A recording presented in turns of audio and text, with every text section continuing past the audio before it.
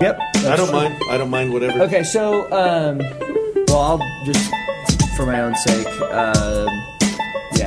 So, this feels the moment you decide, yeah. Like, I don't know what I'm doing. You can always edit. So this feels terribly awkward, but all right. So the plan here is to host a podcast. We're calling this the History of Christian. No, wait, a History of Christian Theology. And I tried to come up with more clever titles, but supposedly this is the best way to get people to actually click on it. So we'll see. Before we move on to the podcast itself, I wanted to tell you about a school in Boise, Idaho called the Boise Classical Academy. Benjamin Brandon, a contributor to this podcast, is the director of the Boise Classical Academy. Boise Classical Academy inspires students to love learning by exploring beauty, goodness, and truth in the classical Christian tradition. They seek to integrate the homeschool and classical traditions into an atmosphere that pursues education of mind, body, and soul. They promote a faith-based foundation, a partnership with families, a classical curriculum, and a dynamic learning environment. Their website is boiseclassicalacademy.com. Check them out. I've played Ultimate Frisbee with a few of those kids, and they were quite good kids. Now on to our podcast. Salvete, amici! This week's podcast returns to the Latin-speaking city of Carthage in North Africa, studying the writings of Cyprian of Carthage. I'm your host, Chad Kim, and with me as usual are Tom Velasco and Trevor Adams. Our conversation this week focuses on two treatises, On the Unity of the Church and On the Lapsed. Somewhat unique to this podcast, we focused heavily on the history surrounding these two works, because the events in the Roman Empire directly influenced the theology being written by Cyprian. Tom will elaborate further in the podcast, but it's important to remember that in the year 250, Decius, the Emperor of Rome, issued an edict that all Roman citizens must sacrifice to idols and plead allegiance to Rome. Some Christians, under torture, did eventually make the sacrifices and then return to the church. These are known as the lapsed. Others refused to make sacrifices, either by hiding or paying for certificates to prove that they had made their sacrifices to idols while not actually doing so. Novatian, eventually ordained a bishop of Rome, did not want any of the lapsed to be allowed back into the communion. This is the Novatian heresy. Cornelius, the other bishop in Rome, created a way for the lapsed to be allowed back into the Christian communion. It is also important to remember that the bishop of Rome, later on in church history, comes to be called the Pope, but not yet in this period. Cyprian sides with Cornelius and was himself eventually martyred for the faith. This question of the true church comes to the fore in Cyprian's writings, as now there are rival bishops and churches based on the persecution of Decius. Cyprian believes in the absolute unity of the church and desires to save that unity amidst the controversy. This is one major focus of our discussion. Next week we will approach another new topic, prayer, specifically the Lord's Prayer. As wide-ranging as our discussion of theology has been, we have spent little to no time discussing the theology of prayer, and we hope to rectify that next week.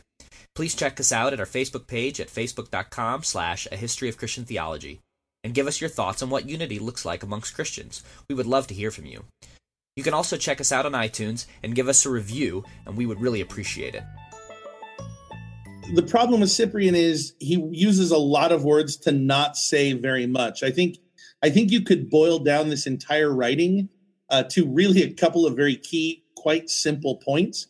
I do think that they're interesting points that could provide some fruitful discussion about things we have not talked about ever. So, this is new ground, I think. Nonetheless, it is pretty overly simplistic. Here's the thing. Cyprian, probably more than any other theologian we've read, requires an understanding of the history. You need to know what's going on because he's addressing a historical situation. This is what he's arguing for something that is rooted in the history of the church. And it really surrounds the persecutions of the emperors. And, I think there's this misunderstanding that people have that early Roman emperors just universally persecuted Christians. Such is not the case. For the most part, Roman emperors didn't concern themselves with Christianity. Christianity was a minute, just part of what was going on in their world. It was of no concern to them. But for some reason, in the mid-3rd century, with the rise of the Emperor Decius, things change. Decius basically implements this plan whereby every Roman citizen needs to proactively prove his loyalty and his faithfulness to the gods of Rome by offering a sacrifice to Jupiter, to Juno, to the traditional gods. And you might ask, well, why would he do this? What would be the significance of it? Well, the reality is all of human history is rooted in this kind of religious devotion. Even modern evangelicals today call as a kind of a political act, a political move for Christians to go back to the worship of the Christian God, and they'll say things like America was founded upon Christian principles and things of the like.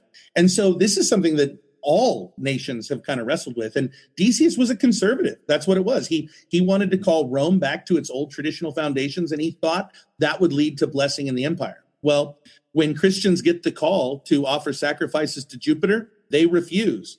And consequently, punishment must be enacted. And so for the first time in Roman history, you have a persecution that stretches empire-wide, where Decius is literally going after Christians. And so you have kind of a massive widespread persecution. Now, the important thing to Cyprian is this. Most Christians buckled. Most Christians gave in. They went ahead and offered the sacrifice and were thus excommunicated from the church. Those people are called the lapsed. They are the ones who were not able to follow through. There were, of course, the handful who suffered, were not killed, but maintained their faith. They're called the confessors. And so the thing is, Decius will die. And when that happens, his successor restores kind of a policy of toleration. Christians enter into kind of a peaceful mode again. And now they need to decide, what do we do with the lapsed? And you essentially develop three basic stances. There's a liberal stance, a conservative stance, and a moderate stance. The liberals say, look, we're a church of grace and mercy. Let's let the lapsed back in. Let's forgive them and let's restore them to full communion. The conservatives, who were led essentially by a guy named Novatian, the conservatives say, nope, none of them. We don't let any of them in to the church. They are excommunicated for good. The offering of a sacrifice to an idol is an unpardonable, unforgivable sin. The moderate position says, let's let them in, but let's make them do various deeds or works of penitence to show their commitment to the Christian faith. And after they do that, we will allow them back into the church. Now, the key thing that our listener needs to understand is that Cyprian and the church as the whole embraces the moderate view. It embraces the moderate view. And because of that, that becomes the stance that everybody's supposed to follow. Well, that's going to play an important role in the city of Rome, where the previous bishop of Rome, Fabian, had died under Decius's persecution. And so they hold an election, and Cornelius becomes the new bishop of Rome. Well, he's on Cyprian's side. He's a moderate. And thus, the church becomes moderate. Novatian, who also lives in Rome, is upset, and his followers decide to elect him as an alternate bishop of Rome. So here's the key thing. You have two bishops of Rome. You have a split in the church. And so Cyprian is essentially saying, that's not okay.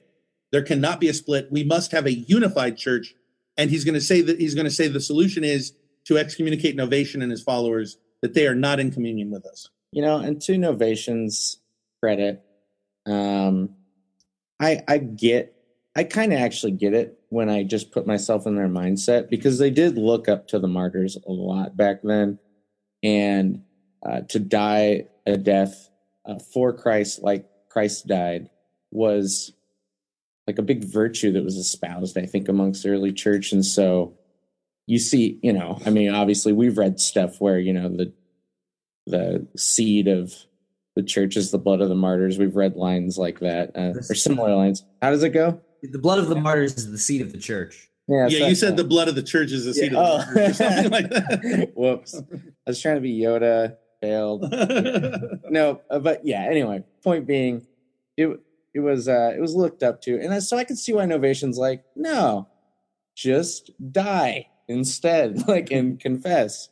And like, I could see why that was held in such high esteem.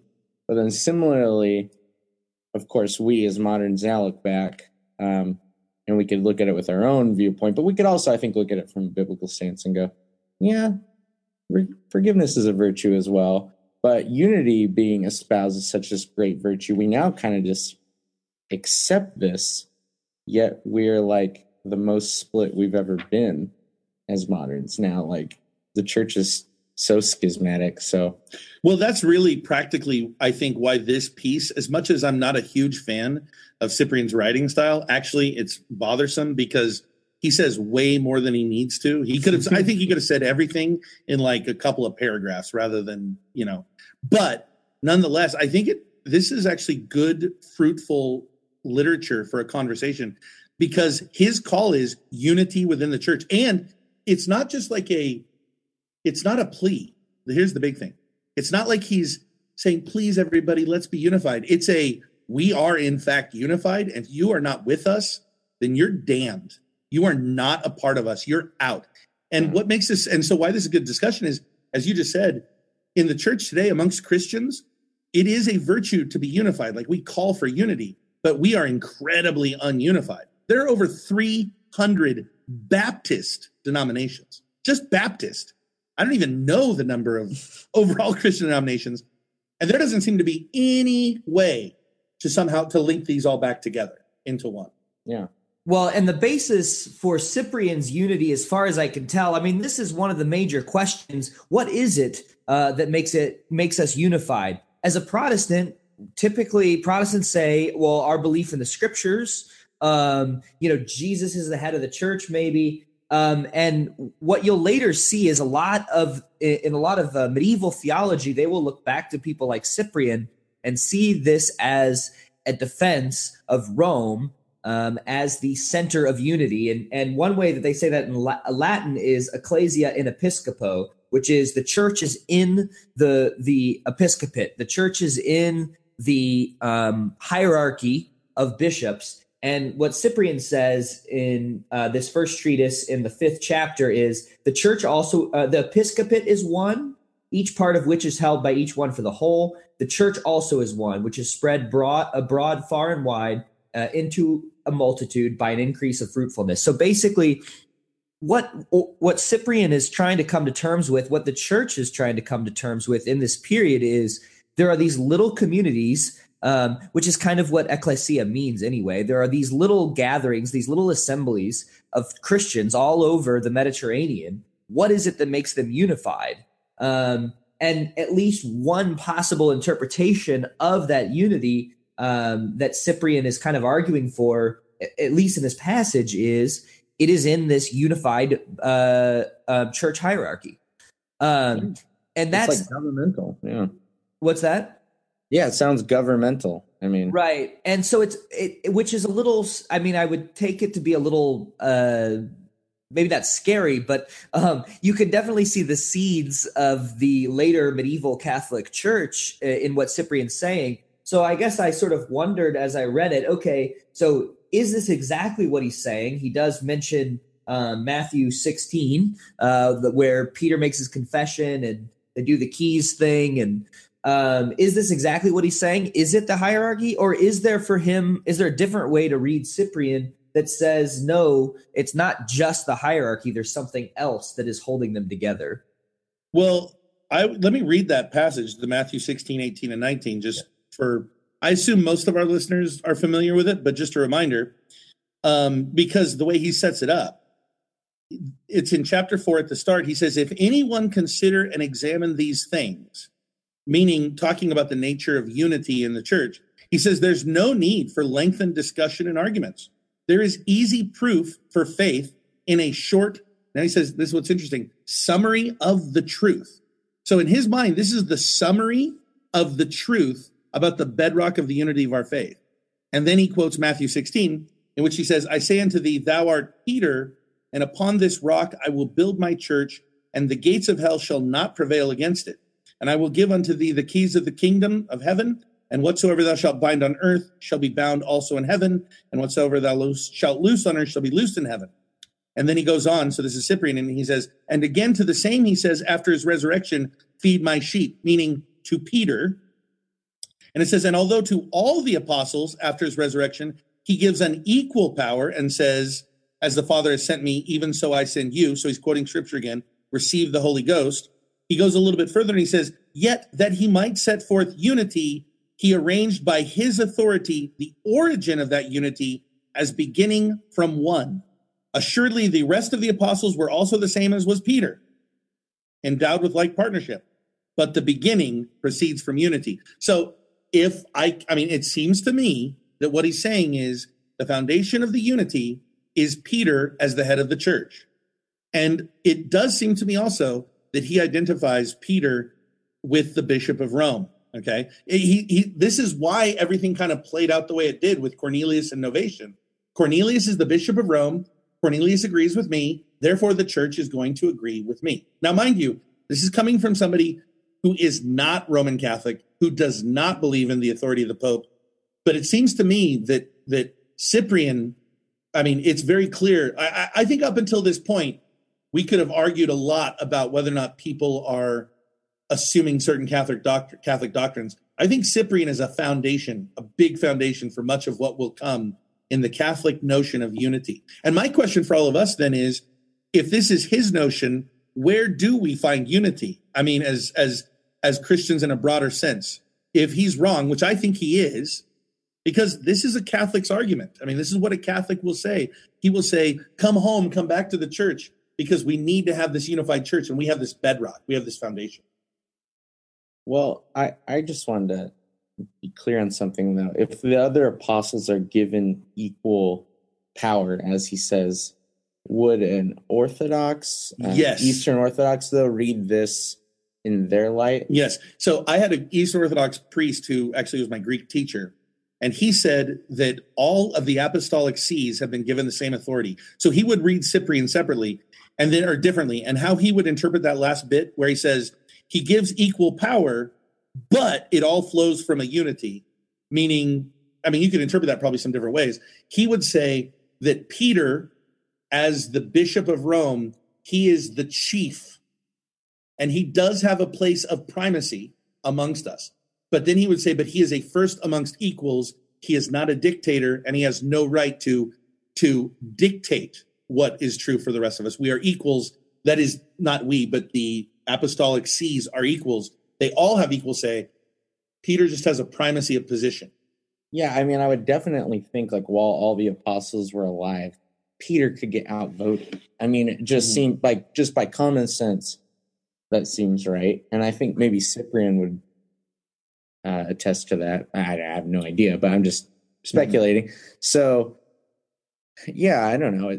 I could also see an Orthodox defense here, but there's still, there is a defense of at least a unity of, I mean, something that we'll probably end up talking about a lot in the future, which is this kind of apostolic succession and this church being united based on the apostolic sees. Well, that's what the Orthodox believe. Yeah. And I mean, one thing he doesn't actually, he goes through 3 chapters before he gets to the bit that Tom and I were referencing. And, one thing he says in chapter 2, but how can a man say that he believes in Christ who does not do what Christ commanded him to do?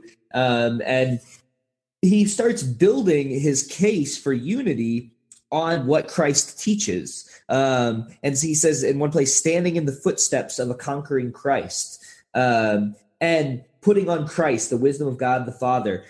So, I mean, I think it might be, maybe it's not reading Cyprian is in the same way that Tom is, but could a Protestant read even the bit where he says he might set forth unity, he arranged by his authority the origin of that unity as beginning from one, is beginning from one thing, beginning from one Christ, beginning from one Christ's commandment, that they build a church. I guess you could try to read it a little bit less focused, he seems to identify that one with Peter 3 different times. Yeah. I mean, I guess you could make the argument that he doesn't explicitly say so, maybe, but I don't know. I mean, I think that could be just, I mean, it really seems to be that he's setting up contrasts, because he says all the apostles are equal, yes, but, and he started off with Peter. Yeah. Now, I think there are all sorts of other arguments we can make. I mean, when I am confronted with that passage in Matthew 16 as a Protestant, I've always felt a huge logical lapse. I don't take the common Protestant interpretation. A lot of Protestants say that when Jesus says, "You are Peter, and on this rock I will build my church," a lot of Protestants say that rock, that Jesus didn't mean Peter, that he meant Peter's confession. Right. I don't think that. I think there's a word play. He calls him Peter, and then he says, on this Peter, I will build my church. So it seems pretty clear he's making the wordplay. I just have never seen why I should follow the logical leap, which says that because Jesus said those words to Peter, therefore the person who currently presides in Vatican City has absolute authority over matters of doctrine. Like that's a big logical leap. Like I don't even feel the need to think that anybody who was ever the Bishop of Rome had some kind of privileged authority given to him. I mean, Peter, like in the New Testament anyway, there's no association between Peter and Rome. I, of course, believe tradition, which says that Peter ended up in Rome, but Peter ended up in lots of places, right? I mean, I don't see why Rome itself should somehow necessarily have this privileged position. So as a Protestant, I feel that Peter is being honored there. And the way I've always actually interpreted that passage is something actually just matter of factual, is that Jesus is essentially saying, good job, Peter, good job. You're a rock. And on this rock, I will build my church. And I just look at that as a reference to Acts chapter 2, when Peter preaches the first sermon and you have the first converts and a church is established. And then Peter goes on to be a leader amongst, I mean, it's a statement about the kind of person he will be. I don't think it's a statement about him as a monarch or a ruler. And I certainly don't think it has any bearing on Cletus and Clement and the various successors in Rome, as far as that goes. So the whole notion of apostolic succession is not something that I feel Protestants need to feel compelled by. Right. And one thing, just to go back. So, I mean, I was, I think I was opening up a different interpretation of Cyprian. But yeah, of course, just because I was trying to maybe Protestantize Cyprian a little bit, I'm also not compelled to agree with Cyprian. And of course, neither are you, Tom. I mean, this isn't, or Trevor, this isn't technically like sort of a binding authority for Protestants. We're just reading through how the church developed the teachings that it developed. So I think it's important that we remember here, we're just trying to look through all of this teaching that has been taught and see where we find agreements, where we find disagreements, where we can see threads, where we can see, the different elements that have made up the Christian tradition over the centuries. But as to this question of unity, as sort of, maybe thinking a little bit more like theologians, it is an interesting question, that Trevor brought up. Like all of us would sort of agree that we should be unified. And then, as Tom pointed out, but there are over 300 Baptist denominations. So to return to what is unity, one thing that Clement reads is, that Cyprian reads is Ephesians 4. Ephesians 4:4, there is one body and one spirit, just as you were called to the one hope of your calling. And then I'm going to read on, one Lord, one faith, one baptism, one God and Father of all, who is above all and through all and in all. If we take some other passages that Cyprian cites, the question could be, maybe looked at a little bit differently. What does make us unified? It seems to be, I would think like a modern answer, at least the answer I hear a lot, is that just basically the Holy Spirit unifies us in the sense in which wherever the Spirit is and whoever the Spirit indwells, well, then you're part of the church by that deposit of the Spirit. And that Spirit is found in, depending on who you are now, you argue where it's found, basically, because some people are very strict in their different traditions, but like a good majority of just mainstream Christians I know think, yeah, there's Christians in all denominations in that sense. But I don't know that's nearly as subjective though, because now we're just judging where the Spirit is, which is something people argue about. I mean, we have the fruits of the Spirit by which we're supposed to say, we will know people by these things that are produced in your life and by your, confession of Christ. But yeah, I don't know. Well, it's all, it's not that I disagree with that thought. I actually agree with it. It just isn't concrete. And right, so exactly. What the problem that arises is, like, in what way can I even think of the church? Like with Cyprian, that's what's so key to his argument. He's like, look, there is the church and you're with us or you're against us. And if you're against us, then you're damned, period. And it's like, we are a machine and we exist in the world concretely and it's very definable. And at least, okay, I need to be fair. I know that I'm kind of bringing some of my thoughts to that. It's not like he uses this language and maybe I'm misrepresenting him a little bit, but that's how I gather it. Yeah. And for me, it's like, you just always have to, we're always stopping and saying, what do we even mean by the church? I mean, there are plenty of denominations that I look at and I go, oh, well, they're just heretics and they don't count, right? I mean, that's the way I think. Now, I am no pope, like in any sense. Like there's nobody who's vested me with any kind of authority to be able to declare what denominations are heretical and what denominations are not. And then it raises the question of how do I interact with people that are of these different movements? And then you have the situation of communion. I mean, like there are a lot of believers from different traditions and different backgrounds that I would share communion with, and a lot that either I wouldn't or who wouldn't with me.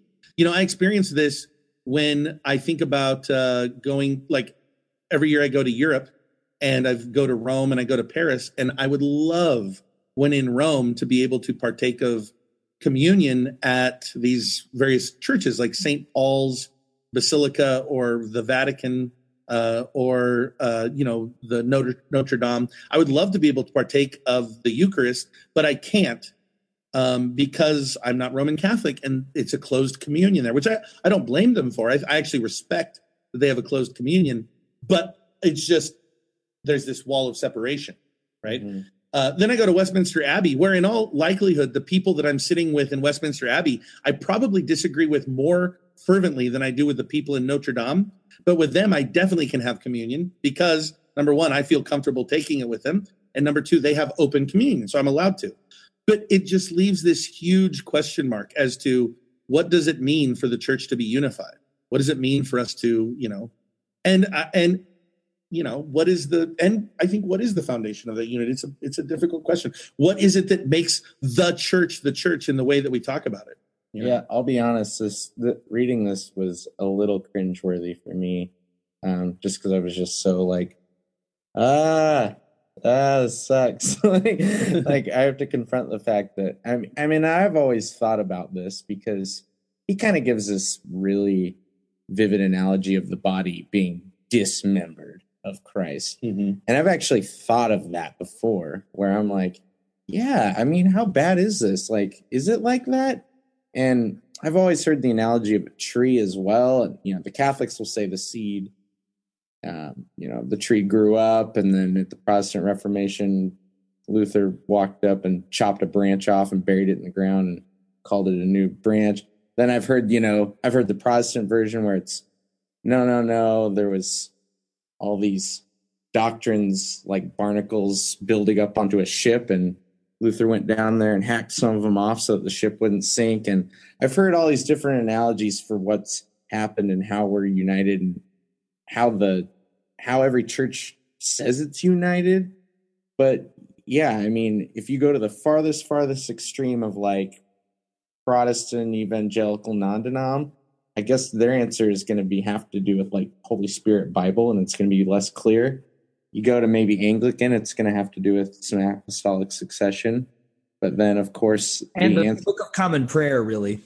And the Book of Common Prayer. But then we go to the Catholic answer, and it kind of lines up with what, at least it seems to line up with what Cyprian thinks. So, well, I have a lot of. Oh, sorry. Go ahead. One thing that this is just reminding me is throughout the ages, Christians, throughout all the theology that we read, Christians will be dealing with this, like what Calvin will call the visible and invisible church, or, in more intense Pentecostal denominations, the baptism of the Holy Spirit.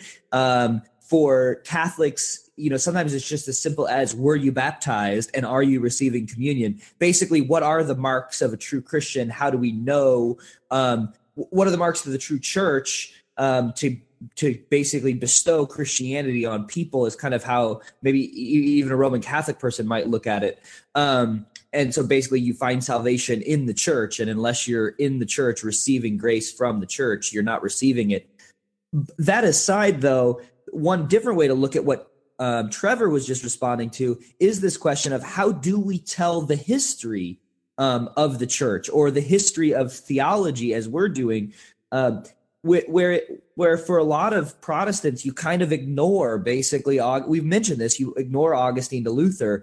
But even Roman Catholics have other things that they have to confront, whereby there are different developments in their doctrine, where doctrine is different. So it's important to remember here that Cyprian isn't saying that the Pope speaks infallibly ex cathedra, because no Pope spoke ex cathedra until, or was even allowed to speak ex cathedra. Their definition wasn't there until 1870, and as far as we can tell, only ever happened once on the bodily assumption of Mary in the 1950s. So there is this question of continuity and or development in doctrine, even in Roman Catholic circles, where they have to respond to this history as differently. So Protestants have their issues in terms of unity and how they tell the history, and the same goes for Roman Catholics.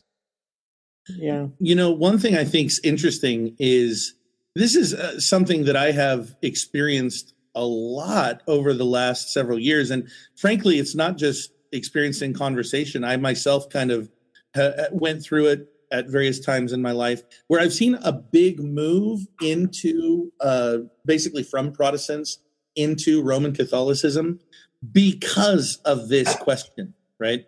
Because of the question of what is the ground of unity within the church, and not just unity today within the church, but also I think when people feel that impulse back into the Roman Catholic Church, it's actually tied into their desire to connect with the history, with the tradition. They want to feel a part of not just the unified church today, but the unified church throughout all of history. And I understand that impulse. I think that's a perfectly fair thought and feeling, and I definitely had it at one point. But here's where it went for me psychologically. It was a pull for me into Roman Catholicism, but then it was a pull for me into Eastern Orthodoxy. Yeah. Because at the end of the day, they both have equal claim, I think. If you're talking just the history, the tradition, and a sense of a linear timeline, they both trace them. I mean, they can take the notion of apostolic succession in any case back as far as you want it to go. But I would point out that even here, we already see the problem in a much bigger way. And that is, when I read Cyprian, do I think of Novatian as the way that Cyprian describes him? Do I think Novatian is this horrible, evil heretic who is probably the spawn of the devil and has, basically is just here to lead the people of Christ astray? The answer is no. In fact, they don't know what happened to Novatian, but in all likelihood, he was actually persecuted and died a martyr's death under the Emperor Valerian, who would come onto the scene shortly after Decius. And the reality is, and this is what is also not being addressed here, Novatian was in fact elected as the Bishop of Rome, right? The problem here is the problem. You have here two bishops of Rome that were both duly elected. They were just elected by a different group of people. And so the question can always come up with, why should I think that this one is actually the right one versus that one? And the answer that we can always, that people will point to is tradition. But the truth is, we cannot tell the tradition without talking about the schismatics, because the schismatics are part of the tradition.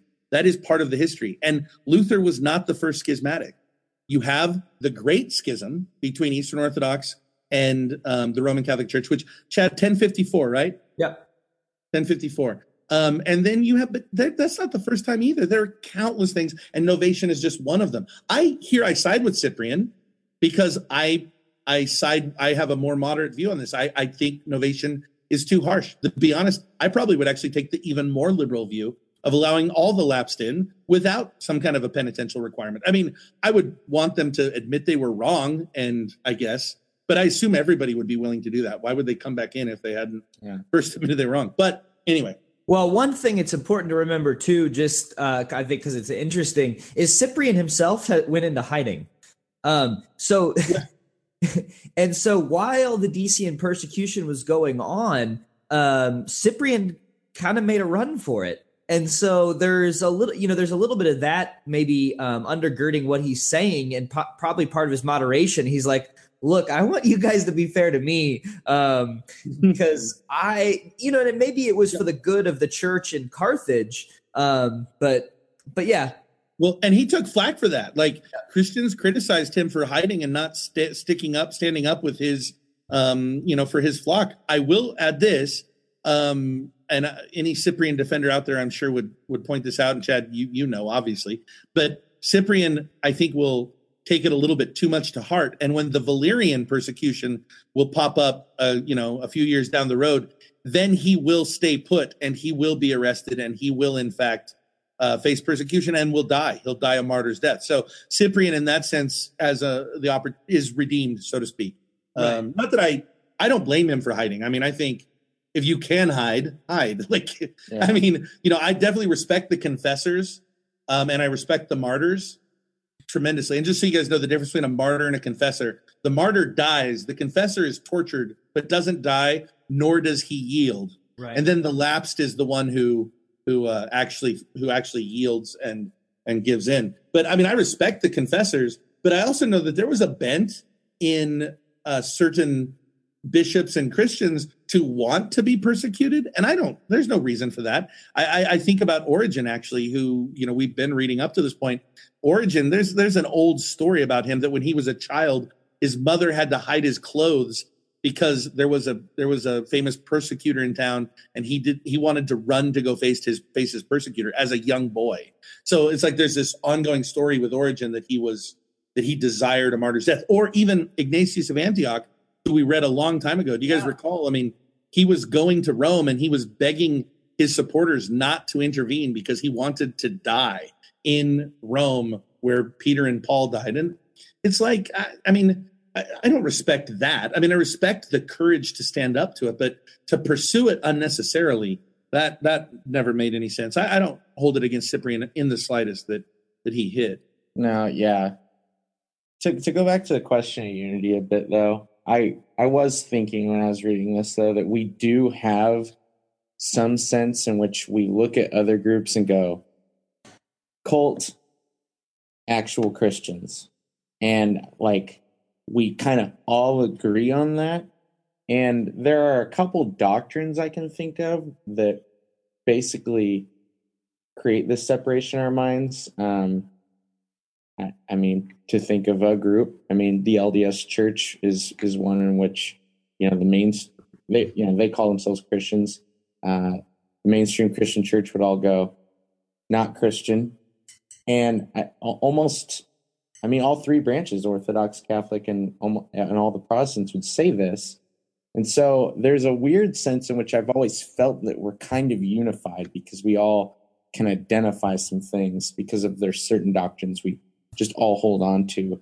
But as we've already labored at, there's also the sense in which we're like horribly split apart. So I don't know. I know that there's certainly a mindset within the church that prevails amongst Catholic, Orthodox, and Protestants as to what counts as kind of sine qua nons, meaning things without which you are not a Christian. And so certain doctrines that people hold as litmus tests, so to speak, to say you have to believe this.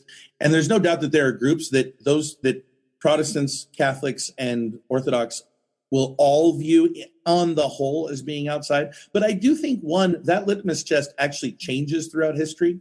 So although that there might be a certain litmus test today, that wasn't necessarily true even 80 years ago. I mean, most fundamentalists like 80 years ago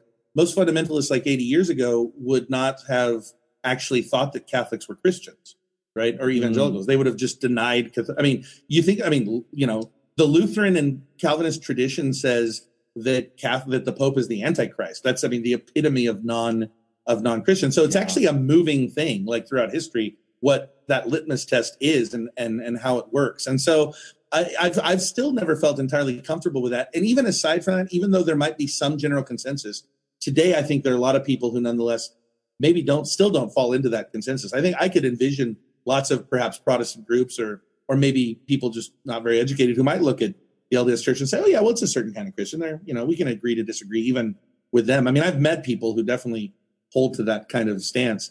For me, it just always comes back to the concreteness, though. I mean, at the end of the day, those are us kind of trying to make kind of judgment calls, so to speak, of will I count you or not? But it's not actually us as a thing, an organism working and moving throughout history. That's not what it is. Definitely no. And maybe one last little thing to look a little bit at the treatise on the lapsed. The things that Cyprian asks so those that when they were faced with the prospect of persecution, faced with the forced to make a decision whether or not they would sacrifice to idols or eat food sacrificed to idols or in some other way demonstrate their loyalty to Rome. If you fell, you were lapsed. And so Cyprian goes through and talks about ways in which they atone for what they've done. Be earnest in righteous works, whereby sins may be cleaned, purged. Frequently apply yourself to almsgiving, whereby souls are freed from death. He who thus made atonement to God, he who by repentance for his deed, who by shame for his sin, has conceived more both of virtue and of faith from the very grief of his fall, heard and aided by the Lord, shall make the church which he had lately sad and glad, and should now deserve of the Lord not only pardon, but a crown. So Cyprian allows them to come back. What do we make of the necessary requirements to return into good favor? It's a little, I don't know, it's pretty explicit. Like, these are things you kind of have to do. It's not just, hey, I'm sorry, I went wrong here. You kind of got some stuff you got to do.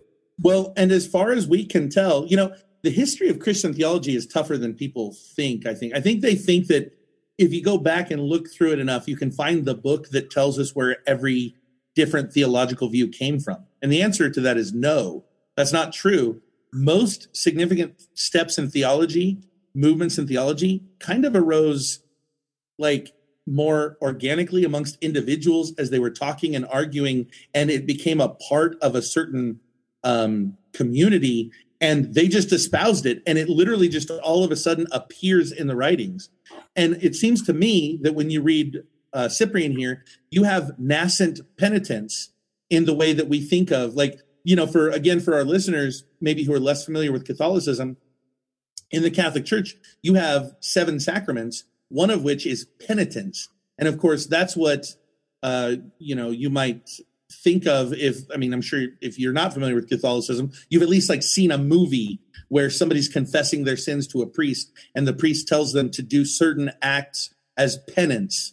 And so I've heard a lot of people say that the foundations of the penitent theology that Roman Catholics espouse can be traced back to Cyprian. That essentially Cyprian is here saying, look, we can't just allow the lapsed back in without any requirements. So we just got to set these things for them to kind of prove themselves. And that it almost seems like this just became a part of the thinking that we need as Christians to have some kind of obligation that shows our earnestness and our commitment to the church. And so I think you could make the argument that this is the beginning of penance, and the notion of penance, which, as an avowed evangelical Protestant, I don't believe in penance, and I don't believe in the doctrine behind it, which is why I said earlier, I think if I was alive in Cyprian's day, I probably would take the liberal view, and I would probably say, allow all the lapsed back in as long as they say they're sorry. More or less, to say they were wrong, they made a mistake, it was a moment of weakness, and I would probably say, yeah, come back in. Can I get overly philosophical probably for a second? Sure. I was thinking about this because there's kind of an epistemic, or in layman's terms, there's a principle about what we know and how knowledge works about other people and other people's intentions and hearts at play. Because in general, it's like, we do think you need to prove yourself in other areas of life, especially when when it's something in which you're trying to get me to trust you in some way. And so we have things set up even just in our society, where perhaps, down payments is a lame example, but that is one. But the idea is basically that, or we give things as collateral, but the idea is that we do have principles of trust where you need to show something so that we can get the idea, because we can't really know you. And I was thinking about this with just even the unity of the church in general. Here's just a general blanket problem for the whole situation, which is, at the end of the day, to me, it seems like people's thoughts are ultimately private and their heart is ultimately private. And since it does seem like some have been declared saved by the attitude of their heart toward Christ. And since God knows them perfectly and intimately, and we don't, there's a way in which we'll it's almost fundamentally unknowable. But I also, and this ties back to penance, I don't blame them for thinking these things, at least because they wanted these outward signs. Because how else are we, though, supposed to know anything about the inside of you, what's going on in you? And there's a way in which we have to be we have to take a bit of a skeptical position, I think. I think it's, in a way, fundamentally unknowable. Perhaps now, maybe some people would say we can miraculously know someone else's heart, perhaps. But it does just seem like I don't take this position that, like, my soul all of a sudden sees your soul and that we have this weird mystical knowledge of each other. I do think it's like we're ultimately private. And so we have a knowledge breakdown right here. And it's, anyway, I don't know. So, I think that's a really good point. And I should say that even though I don't espouse a doctrine of penance, and I certainly think that it's been horribly abused historically, that doesn't mean that I think that there might not be arguments that could be made for espousing it if you have a certain take on it. I mean, certainly. And I think what you said just now is a very good point. Very fair. Yeah, and the only other thing I was looking for the passage and I couldn't find it, but somewhere Cyprian actually says that we're sort of, I mean, and I'm just paraphrasing, but we're given heretics, or we're given people we disagree with, so we can sort of realize what is true and test what is true, which, is not the most charitable way to read someone like Novatian, and say, well, we kind of need you because otherwise we wouldn't be tested.